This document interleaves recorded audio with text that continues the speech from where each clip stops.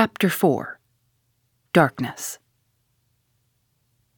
At 3 a.m, the chief Sussex detective, obeying the urgent call from Sergeant Wilson of Birlstone, arrived from headquarters in a light dog cart behind a breathless trotter. By the 5:40 train in the morning, he'd sent his message to Scotland Yard, and he was at the Birlstone station at 12 o'clock to welcome us. White Mason was a quiet, comfortable-looking person in a loose tweed suit with a clean-shaved, ruddy face, a stoutish body, and powerful, bandy legs adorned with gaiters, looking like a small farmer, a retired gamekeeper, or anything upon earth, except a very favorable specimen of the provincial criminal officer. "A real downright snorter, Mr. MacDonald," he kept repeating. "We'll have the pressmen down like flies when they understand it. I'm hoping we'll get our work done before they get poking their noses into it and messing up all the trails. There's been nothing like this that I can remember. There are some bits that will come home to you, Mr. Holmes, or I am mistaken. And you also, Dr. Watson. For the medicos, we'll have a word to say before we finish. Your room is at the Westville Arms. There's no other place. But I hear that it is clean and good. The man will carry your bags. This way, gentlemen, if you please." He was a very bustling and genial person, this Sussex detective. In 10 minutes, we'd all found our quarters. In 10 more, we were seated in the parlor of the inn and being treated to a rapid sketch of those events which have been outlined in the previous chapter. MacDonald made an occasional note, while Holmes sat absorbed, with the expression of surprised and reverent admiration with which the botanist surveys the rare and precious bloom. "Remarkable," he said, when the story was unfolded. "Most remarkable. I can hardly recall any case where the features have been more peculiar." "I thought you would say so, Mr. Holmes," said White Mason in great delight. "We're well up with the times in Sussex. I've told you now how matters were, up to the time when I took over from Sergeant Wilson, between 3 and 4 this morning. My word, I made the old mare go. But I need not have been in such a hurry, as it turned out, for there was nothing immediate that I could do. Sergeant Wilson had all the facts. I checked them and considered them, and maybe added a few of my own." "What were they?" asked Holmes eagerly. "Well, I first had the hammer examined. There is Dr. Wood there to help me. We found no signs of violence upon it. I was hoping that if Mr. Douglas defended himself with the hammer, he might have left his mark upon the murderer before he dropped it on the mat. But there is no stain." "That, of course, proves nothing at all," remarked Inspector MacDonald. "There has been many a hammer murder, and no trace on the hammer." "Quite so. It doesn't prove it wasn't used, but there might have been stains, and that would have helped us. As a matter of fact, there were none. Then I examined the gun. They were buckshot cartridges, and as Sergeant Wilson pointed out, the triggers were wired together so that if you pulled on the hinder one, both barrels were discharged. Whoever fixed that up had made up his mind that he was going to take no chances of missing his man. The sawed gun was not more than 2 foot long. One could carry it easily under one's coat. There was no complete maker's name, but the printed letters P-E-N were on the fluting between the barrels, and the rest of the name had been cut off by the saw. "A big P with a flourish above it, E and N smaller?" asked Holmes. "Exactly. Pennsylvania Small Arms Company, well-known American firm," said Holmes. White Mason gazed at my friend as the little village practitioner looks at the Harley Street specialist, who by a word can solve the difficulties that perplex him. "That is very helpful, Mr. Holmes. No doubt you are right." "Wonderful, wonderful. Do you carry the names of all the gun makers in the world in your memory?" Holmes dismissed the subject with a wave. "No doubt it is an American shotgun," White Mason continued. "I seem to have read that a sawed-off shotgun is a weapon used in some parts of America. Apart from the name upon the barrel, the idea had occurred to me." There is some evidence, then, that this man who entered the house and killed its master was an American. MacDonald shook his head. "Man, you are surely traveling overfast," said he. "I have heard no evidence yet that any stranger was ever in the house at all. The open window, the blood on the sill, the queer card, the marks of boots in the corner, the gun. Nothing there that could not have been arranged. Mr. Douglas was an American, or had lived long in America. So had Mr. Barker. You don't need to import an American from outside in order to account for American doings. Ames, the butler. What about him? Is he reliable? 10 years with Sir Charles Chandos, as solid as a rock. He's been with Douglas ever since he took the manor house 5 years ago. He has never seen a gun of this sort in the house. The gun was made to conceal. That's why the barrels were sawed. It would fit into any box. How could he swear that there was no such gun in the house? Well, anyhow, he had never seen one. MacDonald shook his obstinate Scotch head. I'm not convinced yet that there was ever anyone in the house, said he. I'm asking you to consider... His accent became more Aberdonian as he lost himself in his argument. I'm asking you to consider what it involves if you suppose that this gun was ever brought into the house, and that all these strange things were done by a person from outside.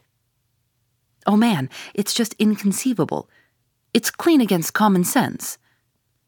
I put it to you, Mr. Holmes, judging it by what we have heard. Well, state your case, Mr. Mac, said Holmes in his most judicial style. The man is not a burglar, supposing that he ever existed. The ring business and the card point to premeditated murder for some very private reason. Very good. Here is a man who slips into a house with the deliberate intention of committing murder. He knows, if he knows anything, that he will have a difficulty in making his escape, as the house is surrounded with water. What weapon would he choose? You would say the most silent in the world. Then he could hope, when the deed was done, to slip quickly from the window, to wade the moat, and to get away at his leisure. That's understandable. But is it understandable that he should go out of his way to bring with him the most noisy weapon he could select, knowing well that it will fetch every human being in the house to the spot as quick as they can run, and that it is all odds that he will be seen before he can get across the moat? Is that credible, Mr. Holmes? Well, you put the case strongly, my friend replied thoughtfully. It certainly needs a good deal of justification. May I ask, Mr. White Mason, whether you examined the farther side of the moat at once to see if there were any signs of the man having climbed out from the water? There were no signs, Mr. Holmes, but it is a stone ledge, and no one could hardly expect them. No tracks or marks? None. Would there be any objection, Mr. White Mason, to our going down to the house at once? There may possibly be some small point which might be suggestive. I was going to propose it, Mr. Holmes, but I thought it well to put you in touch with all the facts before we go. I suppose if anything should strike you... White Mason looked doubtfully at the amateur. I have worked with Mr. Holmes before, said Inspector MacDonald. He plays the game. My own idea of the game, at any rate, said Holmes with a smile. I go into a case to help the ends of justice and the work of the police. If I have ever separated myself from the official force, it is because they have first separated themselves from me. I have no wish ever to score at their expense. At the same time, Mr. White Mason, I claim the right to work in my own way and give my results at my own time, complete rather than in stages. I am sure we are honored by your presence, and to show you all we know, said White Mason cordially. Come along, Dr. Watson, and when the time comes, we'll all hope for a place in your book. We walked down the quaint village street with a row of pollard elms on each side of it. Just beyond were 2 ancient stone pillars, weather-stained and lichen-blotched, bearing upon their summits a shapeless something which had once been the rampant lion of Capus of Birlstone. a short walk along the winding drive with such sward and oaks around it as one only sees in rural England. Then a sudden turn, and the long, low Jacobean house of dingy, liver-colored brick lay before us, with an old-fashioned garden of cut yews on each side of it. As we approached it, there was the wooden drawbridge, and the beautiful broad moat, as still and luminous as quicksilver in the cold winter sunshine. 3 centuries had flowed past the old manor house, centuries of births and of homecomings, of country dances, and of the meetings of fox hunters. Strange that now in its old age this dark business should have cast its shadow upon the venerable walls. And yet those strange peaked roofs and quaint, overhung gables were a fitting covering to grim and terrible intrigue. As I looked at the deep-set windows and the long sweep of the dull-colored, water-lapped front, I felt that no more fitting scene could be set for such a tragedy. "That's the window," said White Mason. "That one on the immediate right of the drawbridge. It's open just as it was found last night." "It looks rather narrow for a man to pass." "Well, it wasn't a fat man, anyhow. We don't need your deductions, Mr. Holmes, to tell us that. But you or I could squeeze through all right." Holmes walked to the edge of the moat and looked across.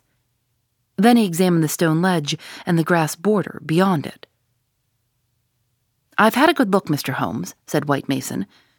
"There's nothing there. No sign that anyone has landed. But why should he leave any sign?" "Exactly, why should he? Is the water always turbid?" "Generally about this color. The stream brings down the clay." "How deep is it?" "About 2 feet at each side and 3 in the middle." "So we can put aside all idea of the man having been drowned in crossing." "No, a child could not be drowned in it." We walked across the drawbridge and were admitted by a quaint, gnarled, dried-up person who was the butler, Ames. The poor old fellow was white and quivering from the shock. The village sergeant, a tall, formal, melancholy man, still held his vigil in the room of fate. The doctor had departed. "Anything fresh, Sergeant Wilson?" asked White Mason. "No, sir." "Then you can go home. You've had enough. We can send for you if we want you. The butler had better wait outside. Tell him to warn Mr. Cecil Barker, Mrs. Douglas, and the housekeeper that we may want a word with them presently. Now, gentlemen, perhaps you'll allow me to give you the views I have formed first, and then you will be able to arrive at your own." He impressed me, this country specialist. He had a solid grip of fact and a cool, clear, common-sense brain, which should take him some way in his profession. Holmes listened to him intently, with no sign of that impatience which the official exponent too often produced. "Is it suicide or is it murder? That's our first question, gentlemen, is it not? If it were suicide, then we have to believe that this man began by taking off his wedding ring and concealing it, that he then came down here in his dressing room, trampled mud into a corner behind the curtain in order to give the idea someone had waited for him, opened the window, put blood on the—" "We can surely dismiss that," said MacDonald. "So I think. Suicide is out of the question. Then a murder has been done. What we have to determine is whether it was done by someone outside or inside the house." "Well, let's hear the argument." "There are considerable difficulties both ways, and yet one or the other it must be. We will suppose first that some person or persons inside the house did the crime. They got this man down here at a time when everything was still, and yet no one was asleep. Then they did the deed with the queerest and noisiest weapon in the world, so as to tell everyone what had happened. A weapon that was never seen in the house before. That does not seem a very likely start, does it?" "No, it does not."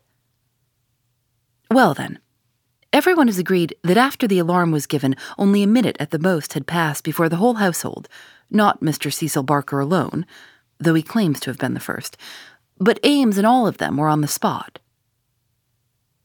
Do you tell me that in that time the guilty person managed to make footmarks in the corner, open the window, mark the sill with blood, take the wedding ring off the dead man's finger, and all the rest of it?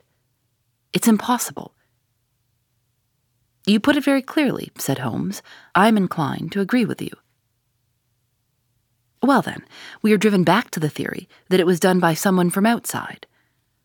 We are still faced with some big difficulties. But anyhow, they have ceased to be impossibilities. The man got into the house between 4:30 and 6. That is to say, between dusk and the time when the bridge was raised. There had been some visitors, and the door was open, so there was nothing to prevent him. He may have been a common burglar, or he may have had some private grudge against Mr. Douglas.